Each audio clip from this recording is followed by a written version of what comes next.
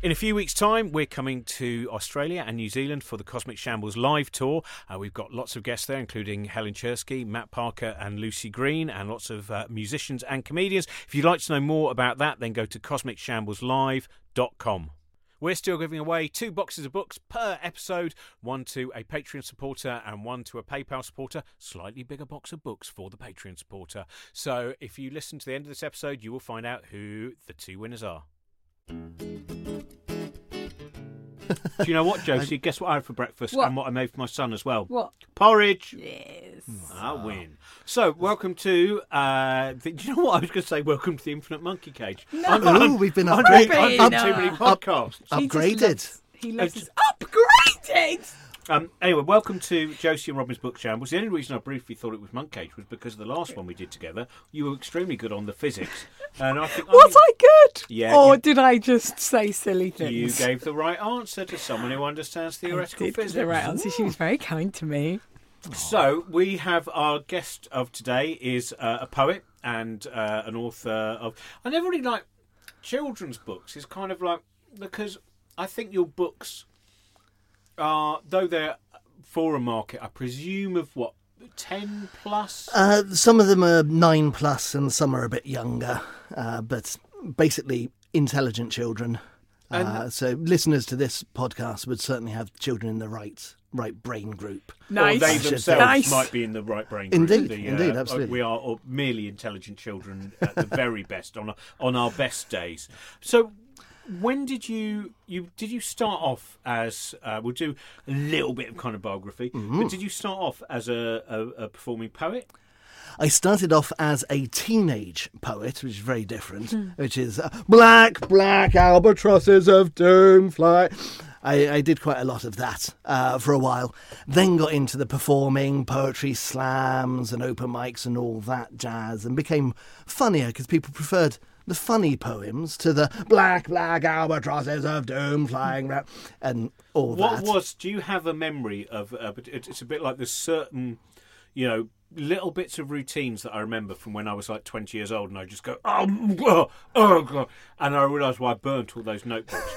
Have you kept any of, or maybe all of but certain early poems where you think, I'm going to keep that framed and always remember I am getting better? When I was 15 or 16 or 17 at school, I used to spend I had a monthly allowance. We'd moved up from pocket money to a monthly allowance at that point. Nice. I used to spend it all in Horsham Library, where I grew up. I didn't grow up in the library, I grew up in Horsham. I'd go down the library and I would dutifully pump in my entire allowance into the photocopier machine, print out poems, staple them together in little booklets and hand them out to people. And now I get messages on Facebook from people I was at school with or sixth form saying, oh, really good to see what you're doing these days. Nice to see that you've made some sort of success of yourself. I've still got your booklet from when you were... And it sounds like a threat. It really sounds threatening because I feel, please burn them. You left a paper trail. I did. But it's the stuff I made. It exists. You can't deny it. It might not be very good, and most of it isn't very good. But, we all work our way to something satisfactory. So yes, I remember dreadful things, and I'm not sharing them with you here. No, you're quite right not to. I wouldn't do the routines that I can remember from like my first gig or whatever. I think I was reading. There's a Martha Graham quote at the beginning of George Carlin's Brain Droppings, which is basically the artist is never satisfied. Everything. I read that and I thought, I don't know if that's wrong and actually a rather romanticising the doom of the artist, because I know that a while ago we talked on this about the fantastic exhibition at the Tate Modern at the moment, the Rauschenberg exhibition, and where he talks about just the joy of the work and coming from joy, and you don't get a sense that he was always going, no, what have I done by painting on that goat? That you kind of go that he might have gone, now I want to move on, I want to do something else. Do you, as a poet, when you were a teenager doing the Black Albatross poems, did you feel that if happiness did occasionally accidentally rear its terrifying, leering head, you would have to kind of go, I mustn't have happiness. I must have only Horsham. You've been there. We've met there. We've met in Horsham. I played Horsham the day after the Conservatives won the last election, and the 200 people in that theatre, where I think it was Tories first, UKIP second, and the 200 people in that theatre were the ones who were just there going, "Don't tell them we're here." It was a bit like that, wasn't it? I mean, I didn't have a lot of choice as a teenager about happiness breaking through, because I was a teenager, and that's the path. But I think there is a truth in that happiness writes white business, writes blank pages. You get stuff out of being miserable easier, perhaps, than finding what is interesting to say about being happy. Certainly at that age, perhaps. You're all looking puzzled. No, it's everybody about looks you, as if they Josie. don't know. Is Josie happy? Yeah, I really am actually. I'm in love. It's wonderful. Oh, It sorts everything out. But also, I think I've had a different experience of writing, because when I was 23 and I decided to write my first solo show, the parameters that I set myself was, I want this to be a show about positivity and about joy. So as a result, my initial style of writing stand-up was about that. Was kind of taking things I liked and trying to foist them on the world. So then I'm in this opposite position where recently, the last few years, I've written about kind of pain and anguish, especially about politics. And so now suddenly I'm like, I need to get back to how I used to write, which was. And so it's like the opposite, and I think it must be quite cool to have it the other way around, where if you feel as if you were a miserable bastard for 10 years and then suddenly you're like, by the way. And lots of times I think it happens to people when they have children, like they write a certain way and then they have children. But of course, enjoy. the big difficulty, whether you're writing from being an angsty teenager or writing from enthusiasm, is trying to make it interesting. Absolutely. And it's very easy to be an angsty teenager writing black albatrosses of doom swirling around the thing, but nobody cares. I feel like it has to be real. But you're getting it out. You don't have to share it, though. You don't have to put it in books and let people 30 years later or 20 years or whenever get them out and go, oh, I remember him. Dear.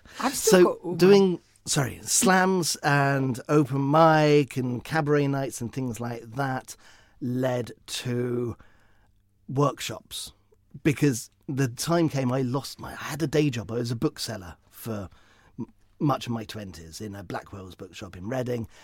We were so bad at our job, they closed the shop down and made us redundant. We were so bad at actually selling books to the people of Reading. It's a step up from Horsham. No, I know. But do you know what? I've got nothing against Horsham. Yes, but again, South Street, it's the 150 people in there who are going, don't tell them we're here. I'll tell you what, though, the Oxfam bookshop in Reading is bloody excellent. You will see some selections in this pile here from Oxfam. I got every time I go there, I found a really weird one, which is of strange sex pulp books from the 1950s. And I can't remember the title of it, but it's just the covers, these lurid covers, and then sometimes excerpts. And one of them is about a mother and her daughter getting hot for each other. And I just sitting on the train going, oh my God, this is, that bit where someone's going, there's probably a market, just go for it. And all of these these people churning out not fantasies from their own mind, but just going, maybe this is someone's fantasy. Tippity type. Here's the cover. I'll bring it in one day before I give it to the person I'm intending it for. But it's just like, it's not lurid. I don't even know if lurid's the right word, because it's not real.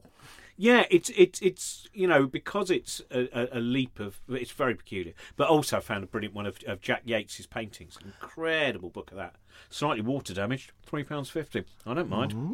Hasn't made the colours run. Sorry. Anyway, so I was saying, the Oxfam is one of my favourites. It is a great shop. There's a cafe around the corner from South Street that does, I think it does Global Ethiopian Cafe. food, which is so delicious pre-gig.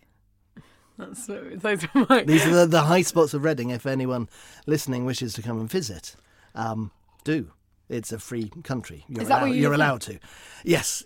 That's where we are. I should point out, because the listeners can't see this, is a picture of Vincent, one of our cats. Oh, it's on the actually t-shirt. your cat. Yes. Who's painted that then? You know my partner, Izzy Lawrence, Yes. the stand-up comedian and podcaster. Yes, he Izzy does a Lawrence very of the entertaining, Z-List, Deadlist fame. She made me T-shirts for Christmas, one with Vincent's face and one with Susan's face, our other cute. cat. And so, especially for you listeners, I wore the cat T-shirt today. We'll get a shot of that. Because some and we'll put it people on care. the- Some yeah. people care, don't they? It's a very And good it might cat. be. They might think books. Don't really care about books. Oh, but there's a little cat with his little tongue out. Can I just say, if there's any Yes, jerk Josie. listening to this podcast who doesn't really care about books, you can go No. fish. Oh, Yeah. I hate to tell you how to run your own podcast, but surely entice them in. Nah, And no, don't call me transform- Shirley. we're 50 episodes in. Fuck 'em. Yeah. I Well, say if- well, entice if- them out. Well, to be fair, if they're still listening, then does you no harm, surely. We'll just because Yes, you yeah, have a new let's book or a crack book that came out about October time. was it? It's not- November, yeah, November. 2016. In case you're listening to this in the future. The song from Somewhere Else, which is a very. I mean, first of all, they always look beautiful. The Yes, books, but the story itself, and it is a very, very beautiful. Again, it's that outsider story. It's that story where I could imagine many of the children reading that book. It will be something of a lifeline. That thing of being able to see yourself imagined by someone else, imagined by an author. The illustration is beautiful. It's really beautiful illustration. A chap called Levi Pinfold does the illustrations, and it's worth mentioning him a couple of times because he is fantastic. But it works and he's wonderfully beautiful. together. Yeah. So do you feel that when you're, sometimes when you're writing a story, do you go, it's not just about the story itself and hopefully the fact that carries the audience along? Do you take into account, how much do you take into account thinking the other benefits that the readers might get from it? To be honest, I don't. To be honest, I'm writing the book that I've got a contract that says, can you deliver a book by this date? There's that thought going on. But there's also the thought of this book is becoming what it needs to be, what it is, what the story needs to be. And at the moment, it's just me wrestling with it, trying to make it fit in a shape, let alone trying to think of what other people are going to get coming to it. Once it's been written, I've handed it to my editor and she's given me her thoughts and advice, and in the rewriting, the redrafting, and the sort of shaping and polishing, then maybe there might be thoughts of, this bit might not work for the age group, or maybe you can afford to put more emotion into this bit, or go a bit further with this bit. So in the initial writing, it's just me and a manuscript wrestling on a computer screen. I think that's a fairly honest way. I mean, it's not something I tend to think about while I'm there. But you that's then the meet question, your isn't it? readers, because I know you do a lot of Yeah. bookshop events. I know that, in fact, I was around a friend of mine's house and her daughter was cockhoot because she had got an illustration you'd done. You were doing an event with Chris Riddell, Yep. and for a while you swapped round. He did Yep. some writing and you did some drawing, Yep, and no, she got Chris- the long straw or the short straw that gave her your illustration. So the lovely thing about Chris Riddell, who at the moment is still Children's Laureate and author, illustrator of just about every book published in 2016 and 2017. And he did pictures for a poetry book of mine called Things You Find in a Poet's Beard. And so we've done some events together, me doing the poetry, and sort of stand up for kids is essentially what I'm doing there, while he does these live drawings on the wall.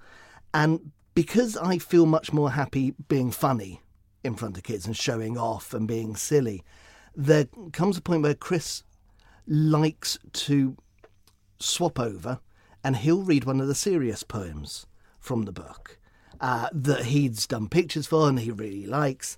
And he likes to encourage everyone to doodle. So, Ashley, you have no drawing capabilities, so why don't you draw a picture while I read this poem? There's a nice change of dynamics, and it allows some of that sort of more serious poetry out there without me having to sully my comedic capabilities by going, OK, children, it's easier to do that sort of swap over of roles than change gears and everyone goes, oh, here's a man who's been silly talking about porridge and now he's doing a poem about his dead mum.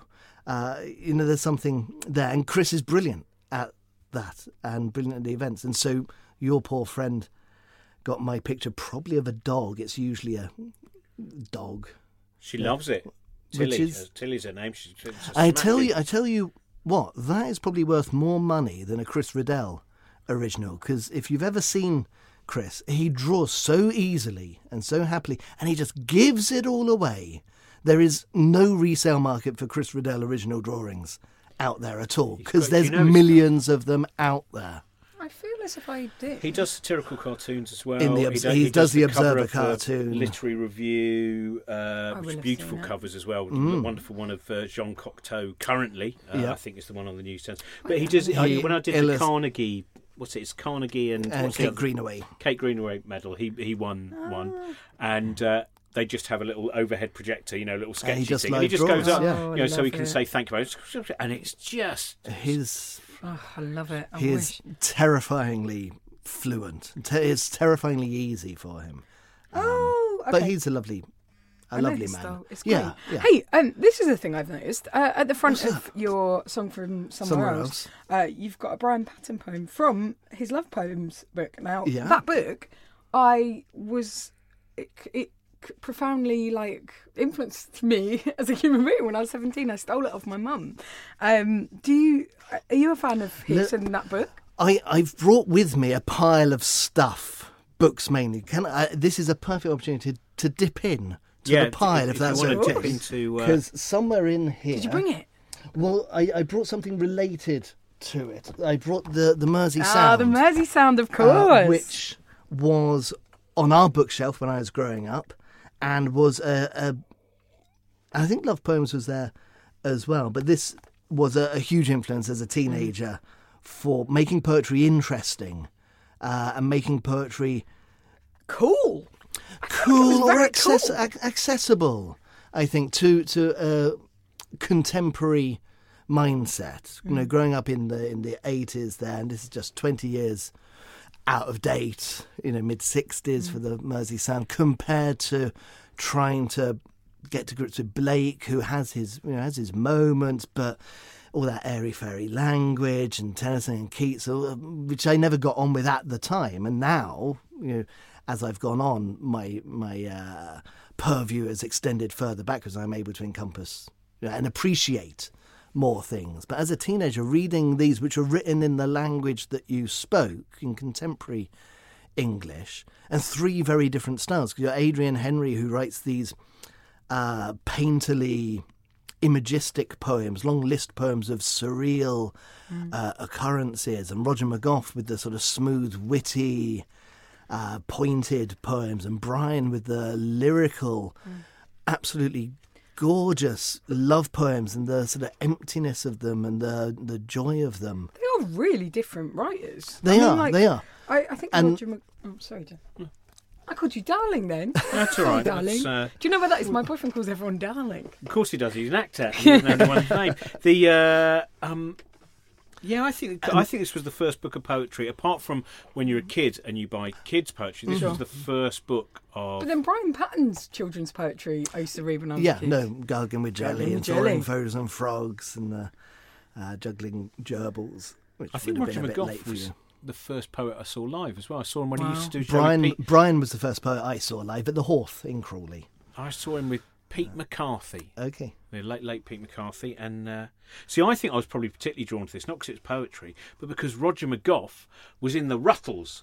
And so there's this fantastically long introduction. Roger McGough, Liverpool poet, Mersey Sound. Did you know the Rutles? Well, yes, I did. Thank you very much. Roger McGough, Liverpool poet, and anything connected to anything. And that was... And then John Hegley, I presume, would have been very early on in terms of the first poets I saw live. I think the reason I loved Brian Patton so much was because you still can love him. Yeah, no. I think the reason I came to love Brian Patton, there we go, that's better grammar, is because it was the first time I read love poems that satisfied my kind of longing for reading love poems, but again, as you say, in a manner that felt contemporaneous. And a poem like A Blade of Grass or something like that. You asked me to give you a love poem, and I gave you A Blade of Grass. are so simple and so direct and so plain speaking, and they're glorious. And I had the great. I feel incredibly lucky in some things in my life. I mean, being here with you, Yes, people you are. who. Very small group of 57, very small group. The people who I knew as stage presences before I ever knew in private life. I saw both of you on stage before I ever met you, and Josie I'm meeting for the first time. Yes, Here. hello. Hello. And Robin, we've had a drink after some Reading shows every now and then. We've sat in hotel foyers. In salubrious glamorous locations. But when I was doing those little pamphlets, and at university I was doing slightly better little homemade pamphlets, I would send them out to people, and you'd occasionally get a note or a postcard back from someone saying thank you for the book.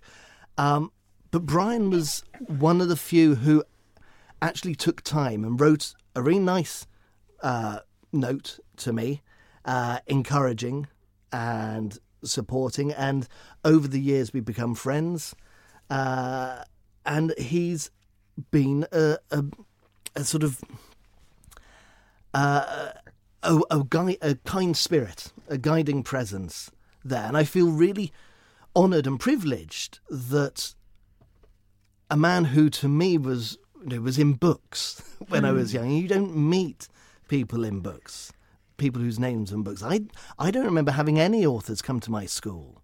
I mean, I go and visit a lot of schools now, and I know a lot of authors who do, but I don't remember anyone other than dreadful theatre groups coming and doing a one-act version of Midsummer Night's Dream, or a health and safety thing about not getting run over by trains.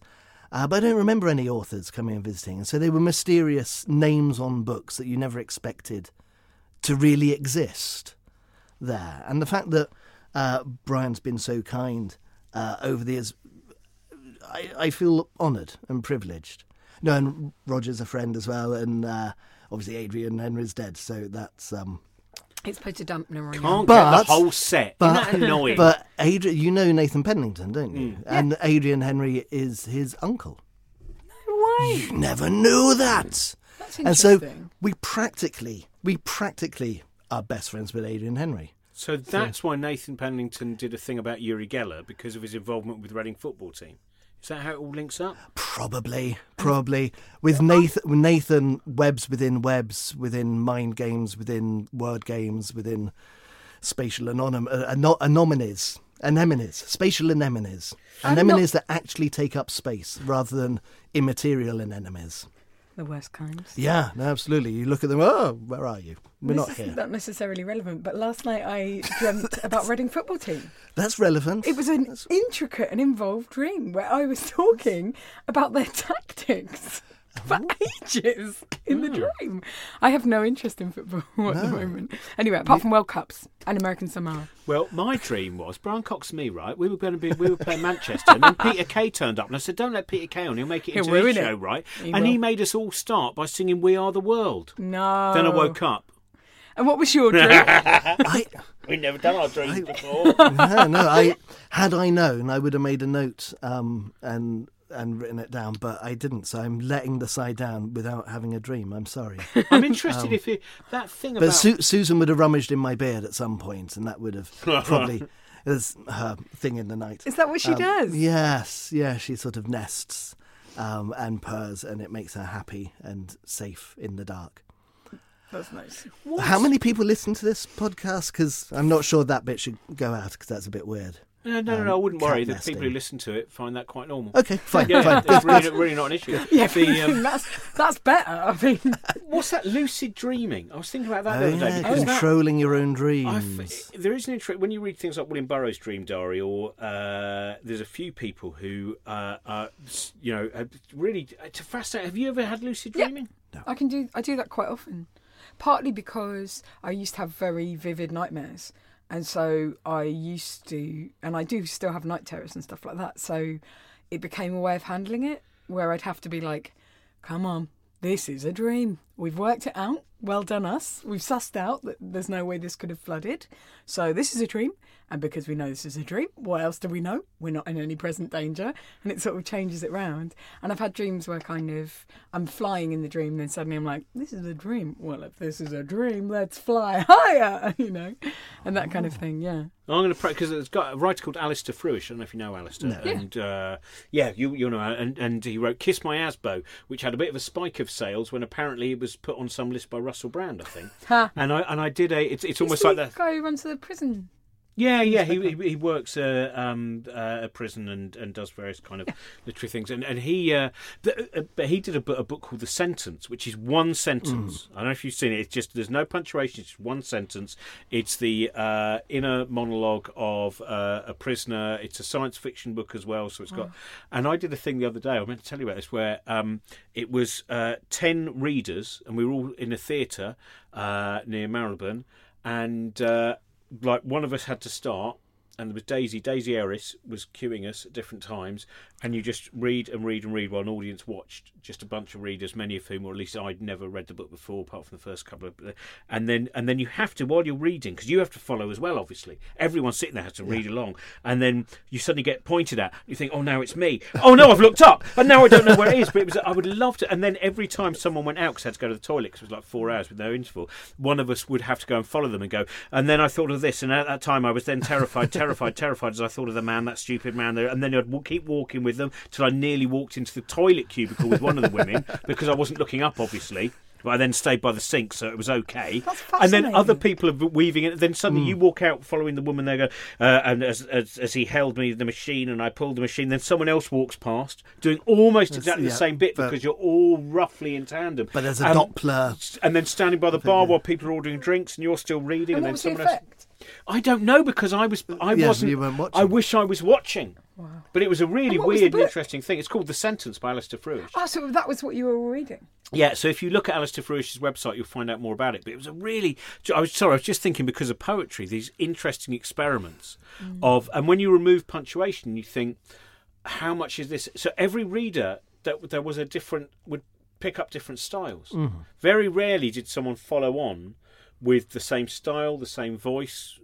and sometimes you would find jokes. You would get laughs out of the audience but it's harder to find the joke because the timing of the Because language you're is approaching changed. it at the- Really, yeah. sorry, that was a different. But It's I wanted to fascinating. mention it because I just think that what Alistair and Daisy Ellis did was just one of those grand experiments where you go, "This is a good experiment, isn't it? We need more Next of time, those." Clive Anderson at the side saying, now country and westerns. Yeah. Now like Alistair MacLean. Well, that's what I wondered as well. That if you added a free jazz band as well, Yeah. then what would come out of that? Because then Well, you're also reacting to the music, not merely the words. So just that. Oh. There's one of Adrian Henry's books that I've not brought. I forget which one it is. It might be Tonight at Noon, possibly. But in the back there was a footnote, or there's a little essay at the back which mentioned in passing a happening that they'd done called Night or something like that in the 60s in Liverpool. I emailed Brian Patton and asked him about this event because there was just a mention of it, and he was telling me about it was a proper happening with random stuff and unicyclists and fire and things, and the only evidence I have is one email and one footnote in a Adrian Henry book. And had I known I was going to begin this anecdote, I would have done more research beforehand. But The let me happening thing is that's a real. I was watching a documentary about. Neil Innes was showing clips of the Bonzo Dog Doodah band that hadn't been seen before, and you really go. There were just lots of let's make this. Yeah. But it's erased by any other name because the amount of things that I go to that bill themselves as gigs, but are not, but are much more adventurous, much more exciting than that. It's just no one would call them a happening I don't know. I think that there are things going on, and I'm not in any way saying I hate that idea of, it's like when someone goes, where are the Lenny Bruces now? And you just go, you're not looking. There's not a Lenny Bruce now because Lenny Bruce was in the 60s and he's dead. What you mean is, where's the dead comedians from the 1960s? In the 1960s and they're dead. Look now. Are any protest singers? But I do think that, and I think you do it, just to create events. Because that one, what was the one at Albert Hall that was filmed and is a very pissed Allen Ginsberg? And it would have been one of Michael Horowitz's poetry Olympiads or something like that. But it's a really... there's P-O-P. a young Scottish poet who they're trying to get off, and you go, no, I'm gonna, and it's very. He killed himself eventually, who and he was was. I wish I could remember, but there's a short film of it, and it's a lot of R.D. Lang. Some of the people who are living in R.D. Lang, one of the communes, are kind of just there, and I think probably on quite a lot of blotter acid or something as well. And it's just, you look and you go, wow, this is. I'm not sure whether, because some happenings you go, I think that did more good, and some you go, I'm not sure if there might have been more damage here. Yeah, but I feel that way about some comedy gigs. Yeah. No, Anyway, we are talking musicals. Taking a quick break from AF Harold. We are now we're just down the road from Gosh Comics, which is my comic shop of choice, and Nathaniel Metcalf, who is also one of the. He almost runs your gig now, doesn't he? The Black Heart gig. I think James does a lot of the admin-y stuff. James Hingley, our dear admin friend. Well, anyway, so now also amongst working as an Anthony Newley historian, works at Gosh, and in fact I walked in there the other day. Do you know what I overheard him talking about? Star Wars, just like in one of those Kevin Smith films set in a comic shop. And how embarrassing! How embarrassing! And were you having a heated argument? Well, with we're someone? also the other day we're playing sort of sound effects from. Thunderbirds and things, which are quite nice. And you think, but there's something that's quite acceptable about that. But then it went from that on Spotify, it automatically started playing the Doctor Who theme, and we've got to take this off. It's too. We've crossed a line. It's on the nose.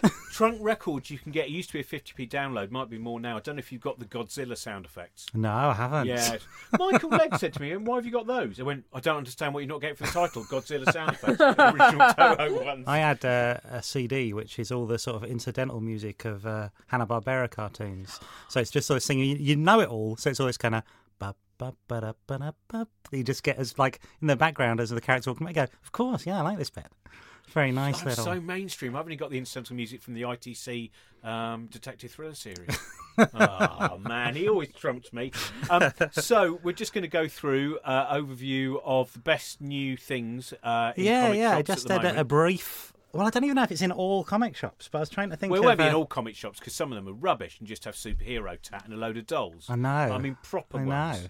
Know. Well, we've got specifically this, which I don't know even. It's difficult to recommend because apparently it's an edition of 20 that someone brought in. Wow. And it's called "The Times I Knew I Was Gay" by, is it Eleanor Cruz?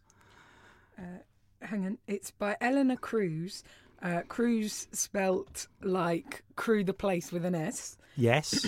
And she's got a website, Cruz, eleanorcruzillustration.co.uk. And that's probably what I'd point people towards because I don't know how easy this will be to get hold of. Oh, she's got an Instagram though, which I think is. I love to follow an illustrator on Instagram. It is so great and so interesting. You get free updates of their work, and her Instagram is Ellistrate, which is ELLISTRATE.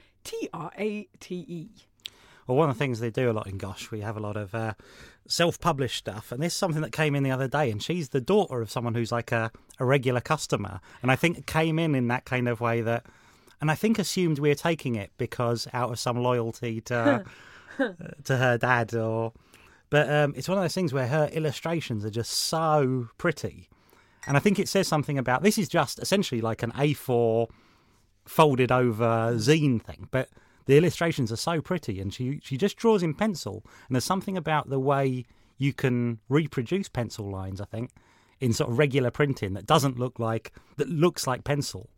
You sure she hasn't just drawn this 20 times? Well, that's what I thought. Because I'm looking at it. That's and what I was brilliant. doing. I said this saying just looks like, but there's something about that which is a nice thing to see when you just get really brand new people who you feel that. I mean, the fact that she's got an illustration blogspot type thing suggests that maybe she is earning money as an illustrator, which I hope so.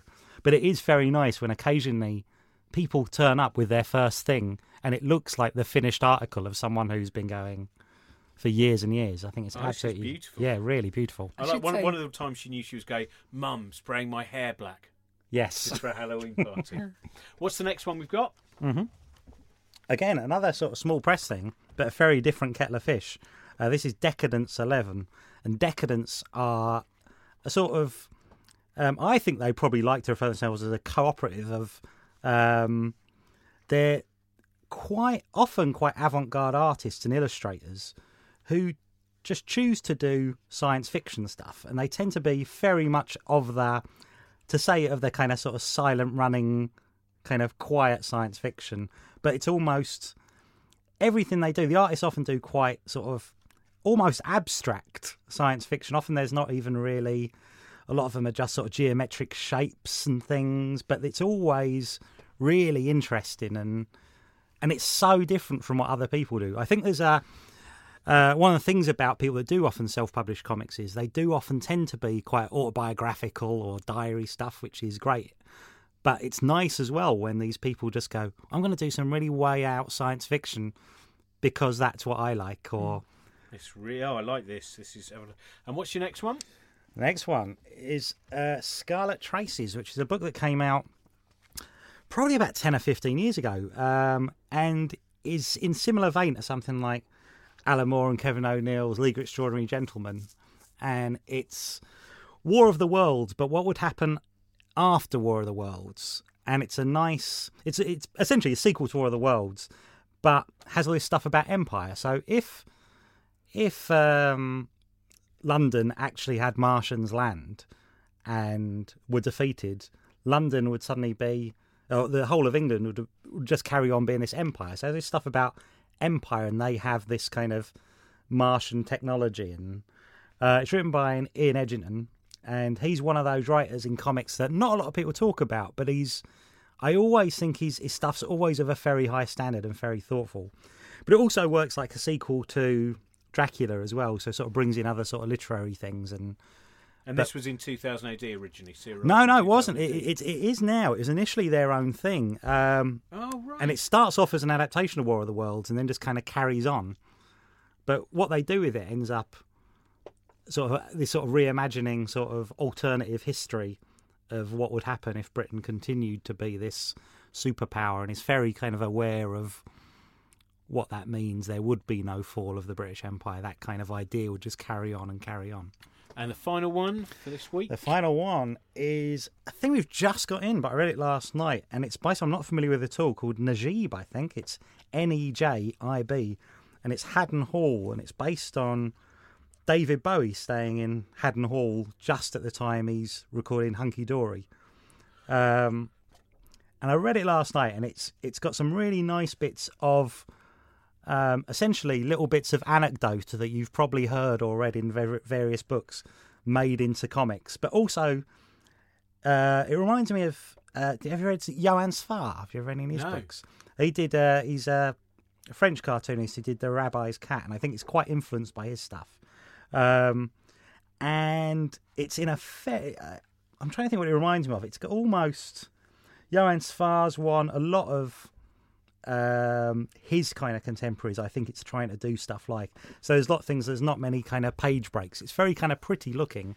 It does feel like a French style, like the way that the even the font of the writing is like French. There's no box. It's not like boxes or anything. It's entirely, everything's just done on the page. It feels again, Johann Sfar feels like, when I saw it, I went, oh, it looks like Johann Sfar. But what are you most looking forward to coming out? Is there anything that you've been looking at? What's going to be released soon in comic books? Oh, that's a good question. No, nothing. Great. So that's good because it gives us all a chance to catch up. I like it when they don't bring out anything. Nothing's out. I say give up reading them. Yeah. Thank you very much. When you get older, when you get past about 12, you've got to stop reading comics, and kids, and What about, can I say I've read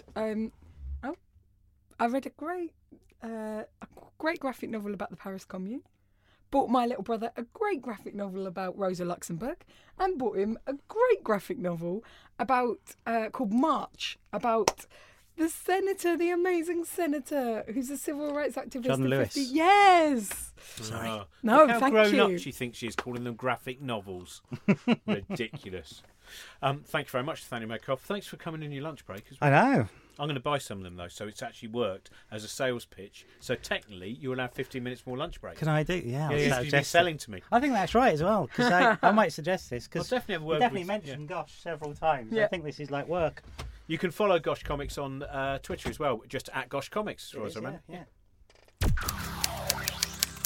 Another book I didn't bring with me is Garrison Keillor's Book of Guys, which is a short story or essay collection from the 80s about masculinity and manliness. And Garrison Keillor is wonderful. I hope we can agree. Sure. Garrison Keillor is one of the finest and nicest and wisest and gentlest and kindest and interestingest writers around. And in the introduction to that, he describes going to a happening or an event with naked people walking through tyres, saying random numbers, waving flashlights, and how you go away sometimes afterwards and go, well, life is sometimes a bit like that, isn't it?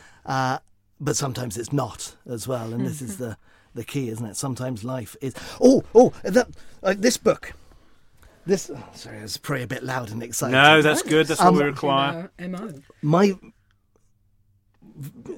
two favourite writers, Iris Murdoch, who I've not brought any books by because she's brilliant, but what am I Can I going to ask do? you, what's Wave your them at you? favourite one, which Nuns is- and Soldiers. Right, because I'm trying the Bell at the Although- moment. Have you read the Bell? Yeah, Is yeah. that I all started right? the Sea, Yeah, the yeah, Sea, 'cause but it's I an never early finished. one. The Sea is great. The Green Knight is great as well. They're all great if you like that sort of thing. You know, this is the thing. She is a taste that may need to be acquired because it's quite a rich writing style, and it's about intellectuals having affairs and worrying about the nature of the good, Right. with a capital G, which may not be everyone's cup of tea. You know, and there's no reason why it should be. But I love her, but I've not brought her here. Other great writer, Russell Hoban, Oh, wow, yeah. who, of course, we know for books like Ridley Walker, and I particularly love the late... His late novels, which were published by Bloomsbury, which came out sort of one a year, things like The Bat Tattoo, Angelica's Grotto, which are quieter, smaller, odder books and beautiful in their own way. But he wrote amazing children's books as well. The Mouse and His Boy is probably the most famous. But I recently discovered a couple of books from the early 80s that I never knew existed that were illustrated by Quentin Blake. There's one here called Monsters, which I'm holding up to the microphone Oh, yeah. here. Do you know this, Robin? Yes, I do remember that. I used to work in a What- children's bookshop. What I love about this book is about a boy who loves drawing, and he keeps drawing monsters, and he starts drawing this really long monster on a roll of wallpaper. So it's an endless sort of roll. He starts drawing this, and his parents are really upset and worried that all he draws are monsters. They send him to a child psychologist, as you do, and stuff happens. But what is so beautiful about the book is it has your Quentin Blake drawings that you know and you love there, but it has Quentin Blake's drawings of the boys' drawings, Yeah. which are all in felt tip, all in child drawing on scraps of paper, on bits of They graph work so paper, on well. lined paper, and they're amazing. And you just makes you want to say, Quentin, do more of this. Quentin, try a different style every now and then. Let's see what else you've got. It's there. interesting. And it's this 'cause sort of when I freedom, couldn't this believe unlocking that freedom. I presumed they were from children because it's a very hard I thing mean- to do that. To draw. I'm simply assuming that they're Quentin Blake's. There's no acknowledgement anywhere to say they're not in the book that I ever noticed. So I'm assuming, and yeah, it's so hard to get that childish line, but they are very good childish lines. Yeah, they're fantastic. Um, It looks so, and it and reminds me so much of. I've got a little brother who's only only. He's only 21. It would be perfect for him. Well, no, but absolutely. when he was 7 or 8, we used to draw. We used Yeah. to sit and draw monsters together, and it's exactly course. that style captured. But that's not the book I wanted to mention. I wanted to mention this book, which is also by Russell. I'm holding it for the moment, Joe, so you can't touch it. Cool. Russell and Quentin, called The 20 Elephant Restaurant. I only discovered this a year or two ago. And it's one of those books that you read and you think, oh, why am I bothering? I wish I could have written that. That's exactly what I've wanted to write. It's a tiny story. It's 1,000, 2,000 words long. Okay, I'm going to read the first page or two here. A man and a woman lived in a little house. They had a bed and a table and 2 chairs. The bed was good and the chairs were good, but the table wobbled. The man always had to put a book of matches under one leg, sometimes under 2. After a while, the matchbooks would disappear and he would have to get new ones. When Christmas came, the man gave the woman a handkerchief and she gave him a tie. They sat down at the table and said, "Merry Christmas." "It doesn't feel like Christmas," said the woman. "No wonder," said the man. "What do you mean?" said the woman. "This table," said the man. "What about the table?" said the woman. "It's wearing me out," said the man. The woman shook her head. All day she walked around shaking her head. That evening at supper the man said to her, "Why are you shaking your head?" "It isn't right," she said. "It's wrong." "What's wrong?" he said. "The way things are with you and that table," said the woman. "It's all right for a man to wear out a table, but a table shouldn't wear out a man." "It was just a manner of speaking," said the man. "I didn't really mean that the table is wearing me out." "I've been thinking about it all day," said the woman. "Before we got that table you were young and handsome. Now you're old and ugly. What you said was true, that table is wearing you out." "But we've had that table for 50 years, said the man. "It stands to reason I'm not as young and handsome as I was 50 years ago." "Whether it stands to reason we don't know," said the woman. "All we know is how it was before the table and how it is now." And so he goes off to the wood and cuts down a table wood tree and planes the wood into planks and leaves it to season for a few years. And then he makes a new table, and it's a perfect table. And he said to the woman, "This table is so good elephants could dance on it." And she says, "How many?" And he says, "Well, only one, I would imagine. It's not that big a table." And she says, "Oh, you said elephants. I thought there'd be more than one." And so he makes more tables. And it makes 20 tables and the chairs to go with them. And they decide to open a restaurant with dancing elephants, because we can put elephants on the table. And so they put an advert in the paper for elephants with dancing experience, and one phones up and they say, "Oh, do you have dancing?" "Oh, no, I can't dance, but I do have a truck." "Well, that'd be useful for moving. You can come along." And he sets up this gets all the elephants, gets the tables, and then he has to build the restaurant. So he chops down a restaurant wood tree and gets ready to build a restaurant. But people turn up before he's built the restaurant. And so they put the tables and they go, "Well, we can serve you burgers, that'll be fine, and the elephants will dance for you." And they say, "Oh, the elephants are in the way, we're watching this man build a restaurant."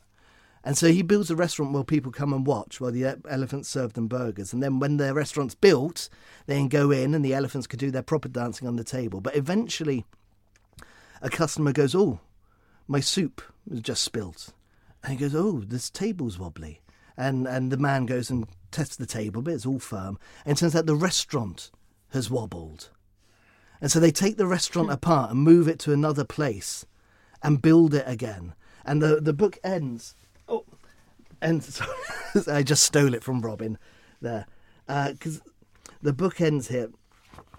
They went out and moved the road signs. So they told him how far it was to the new location. Then they put up the sign that said, "Mr. Bildo, the one-man circus. See Mr. Bildo build a restaurant single-handed. Admission daily, 50p. Enjoy a hot dog cooked and served by dancing elephants."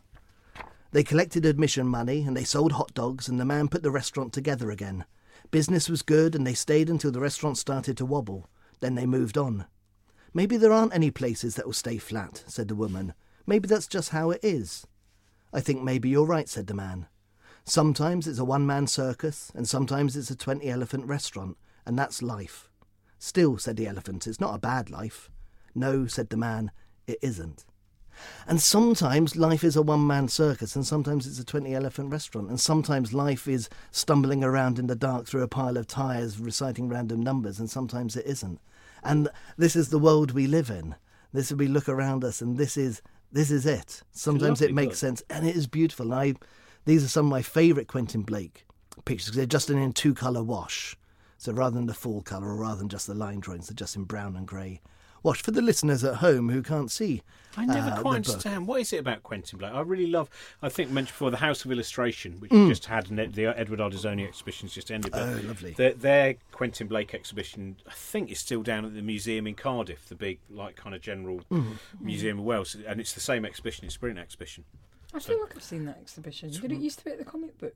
Might have been there. It's got Sad Stories there, the Michael Rosen thing. Wow. Yeah, And, we've talked about that. Yeah. But anyway, so I should mention, by the way, House of Illustration has a new exhibition coming up as well. Always worth plugging House of Illustration because you have a lot of illustration here. Got And the Raymond next Briggs one there. is, I was talking about this the other day, in continuing our Jungian.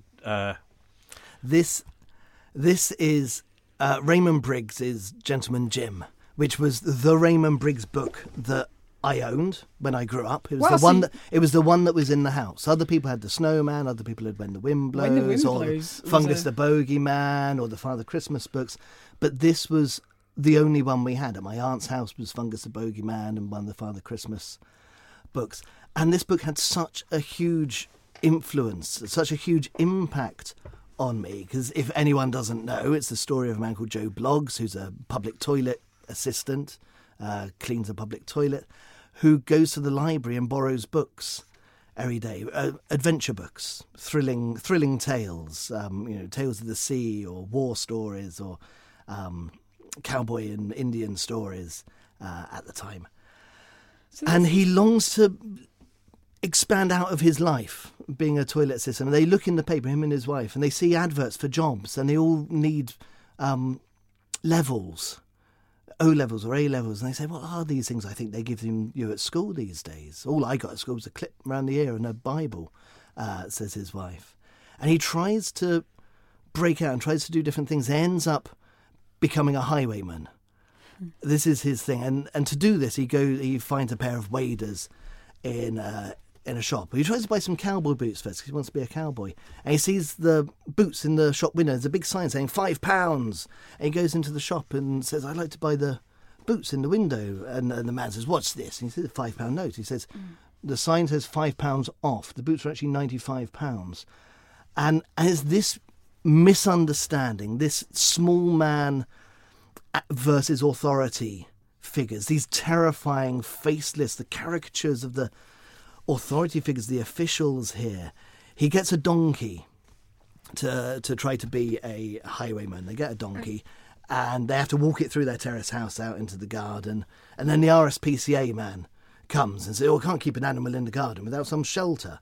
Jolly good chap. Build a little donkey shelter. And he builds a shelter. And then the planning man comes round and says, you measures it. You can't do that. And he's a horrible, faceless authority. And I'm still terrified of them. Do you think Now, which Raymond Briggs book you first encounter becomes how you see the world and live your life? Absolutely. I think Well, it's yours was When the Wind Yeah. Blows. Yeah. Oh. No, That's what I'm thinking. So then you have absolutely. the fact that you write these, adventurous, boundless things, and then I feel like, but and with then a if sort of yours is- hopeless little man feeling. Could have been worse. In Could have been there. Unlucky Wally, wasn't it? Unlucky Wally, which yeah. is one of his. Sort of strangely grown up. Well, even Odd thing. Gentleman Jim. I mean, Yeah. that's the thing. He's not really a No. children's And I think author, is he? after this comes, the Iron Lady and the Tin Pot Tyrant, which is an astonishing that turn from when you turn the page from the caricature of these hideous Thatcher, who was the Argentinian bloke, Galtieri. hideous caricatures, and you turn the page and you've got those black and white charcoal pictures of the dead soldiers, of the submarine, of that shock of. I mean, this is what illustrators and designers think about, is that turning the page of where things are. It's an astonishing book. And so this. The copy we've got here isn't my childhood one. This No, is Drawn and republished Quarterly. by Drawn and Quartered, the Canadian graphic novels. And Raymond Briggs sent me this book after I sent him one of mine. And it's a lovely note he wrote with it saying, I'm sending you this. republished by a Canadian publisher. They seem to think they've just discovered these graphic novels. And there was this sort of renaissance where they discovered that these things had been being done for years, and Raymond Briggs was there doing them. Are we? We've got Let's 5 see. minutes, Okay, so let's let go. let me through. show you this. Oh. A tiny slipcase of Maurice Sendak books. There's a little alphabet book, a little counting book. There's a really weird cautionary tale, Pierre, about a boy who gets eaten by a lion because he didn't care, which is amazing. No, I know this. And it's a beautiful little library of tiny starter books there. He's wonderful to watch on the internet. You find various interviews Yeah. with him, and he's No, he always a is. very beautiful thing to watch where his ideas came from, and the battle he had with in the Night Kitchen, where Willis because there's Naked a Willis. naked boy in it, Yeah. and it was like there was a campaign to pretty much burn his books and ban them from And American you'll libraries. know because you visited Reading. I don't know if you've ever gone into the museum Yes, in Reading, where we've got the reproduction of the Bayeux tapestry that was embroidered by Victorian embroidery group, and famously on Reading's Bayeux tapestry, the naked dead people have got little pants sewn on because it was Victorian times. I'm going to see if Maurice Sendak wrote my favourite children's book. Oh, do. Alice Oswald, a fantastic contemporary poet. This book, Memorial, we're whizzing through these. This is another astonishing book. It's her translation of the Iliad, except the only bits that survive into hers are people's deaths Ha! and similes in between people's deaths. So it's called Memorial. It's a All killer, no record filler. of but it's the most beautiful. Sorry, I'm just making a joke. Yeah, Josie, stop being funny. I'm We're like talking serious poetry now. cool. told you this was happening if we had a blinking poet on, didn't I? Knew there'd be ramifications. But it's a beautiful contemporary book that everyone ought to read if they like poetry things. Oh, it looks fantastic. It is really nice. Borges, this craft of verse, he's collected Charles Norton lectures at Harvard about poetry. I'm going to read one tiny thing from here. How do you pronounce him? I stick with Borges, but the beginning would be Jorge Luis or Luis, because you do the S's, don't you, in Spanish? What do you go with? Depends who I'm talking to. Depends who I'm I always talking get to. worried. In- One of those in- authors I worry about. The Borges pronunciation. says, in one of his many letters, Seneca wrote against large libraries, and long afterwards Schopenhauer wrote that many people mistook the buying of a book for the buying of the contents of the book. Sometimes, looking at the many books I have at home, I feel I shall die before I come to the end of them, yet I cannot resist the temptation of buying new books. Whenever I walk into a bookstore and find a book on one of my hobbies, for example Old English or Old Norse poetry, I say to myself, what a pity I can't buy that book, for I already have a copy at home. So there's Borges, and the other bit I wanted to read from this book, Churchill's Painting as a Pastime. You didn't buy that in Reading Oxfam recently, did you? Not recently, a long time ago. Oh, they had a copy, and I was thinking about It's not getting this that. one. It's a fantastic little essay from 1932, so before he did the war stuff. It's got pictures, and he's a better painter than Hitler. I think we can all agree there. But in there, I'm going to just read 2 paragraphs from the book that I made a note of. Because we're here, because we love books, and these are relevant, and this is probably enough to finish us. The most common form of diversion is reading, Churchill says. In that vast varied form, millions find their mental comfort. Nothing makes a man more reverent than a library.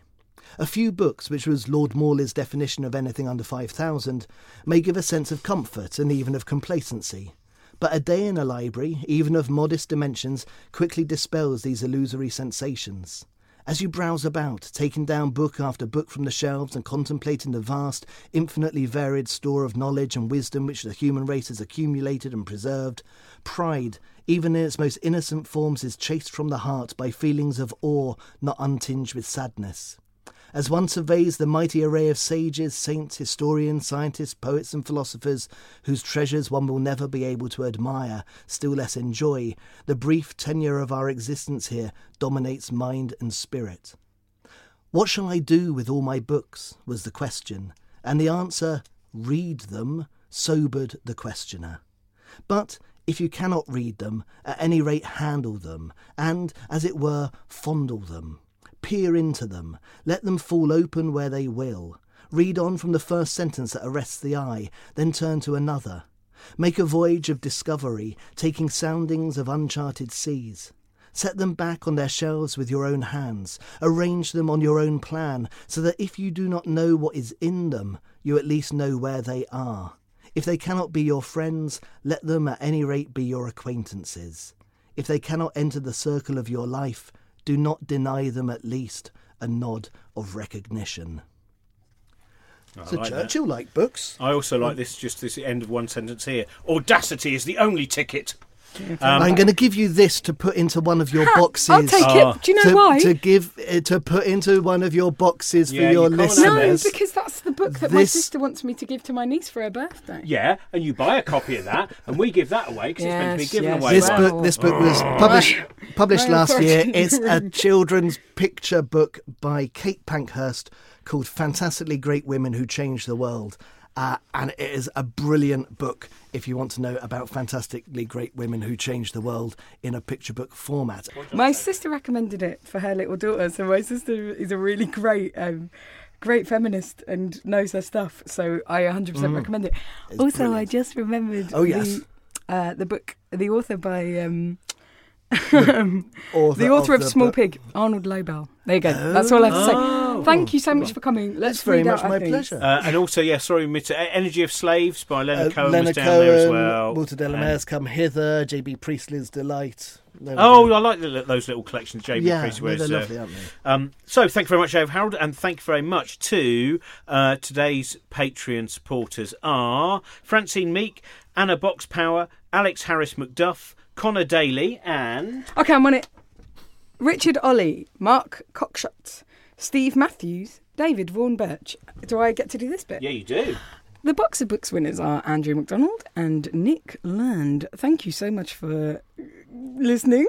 I hope that we've put you off if you're not I a like the book fact fan. you sound like you were blushing at the end. Oh my goodness, they've been listening. Yeah, thanks for listening. And so I think Nick Land is the PayPal winner and Andrew McDonald is the Patreon winner. And as we said before, throughout the next month, probably the next 2 months, we'll be giving a box of books to a Patreon supporter and a box of books to someone who's donated via PayPal. And I've never even asked you what you're reading, Josie.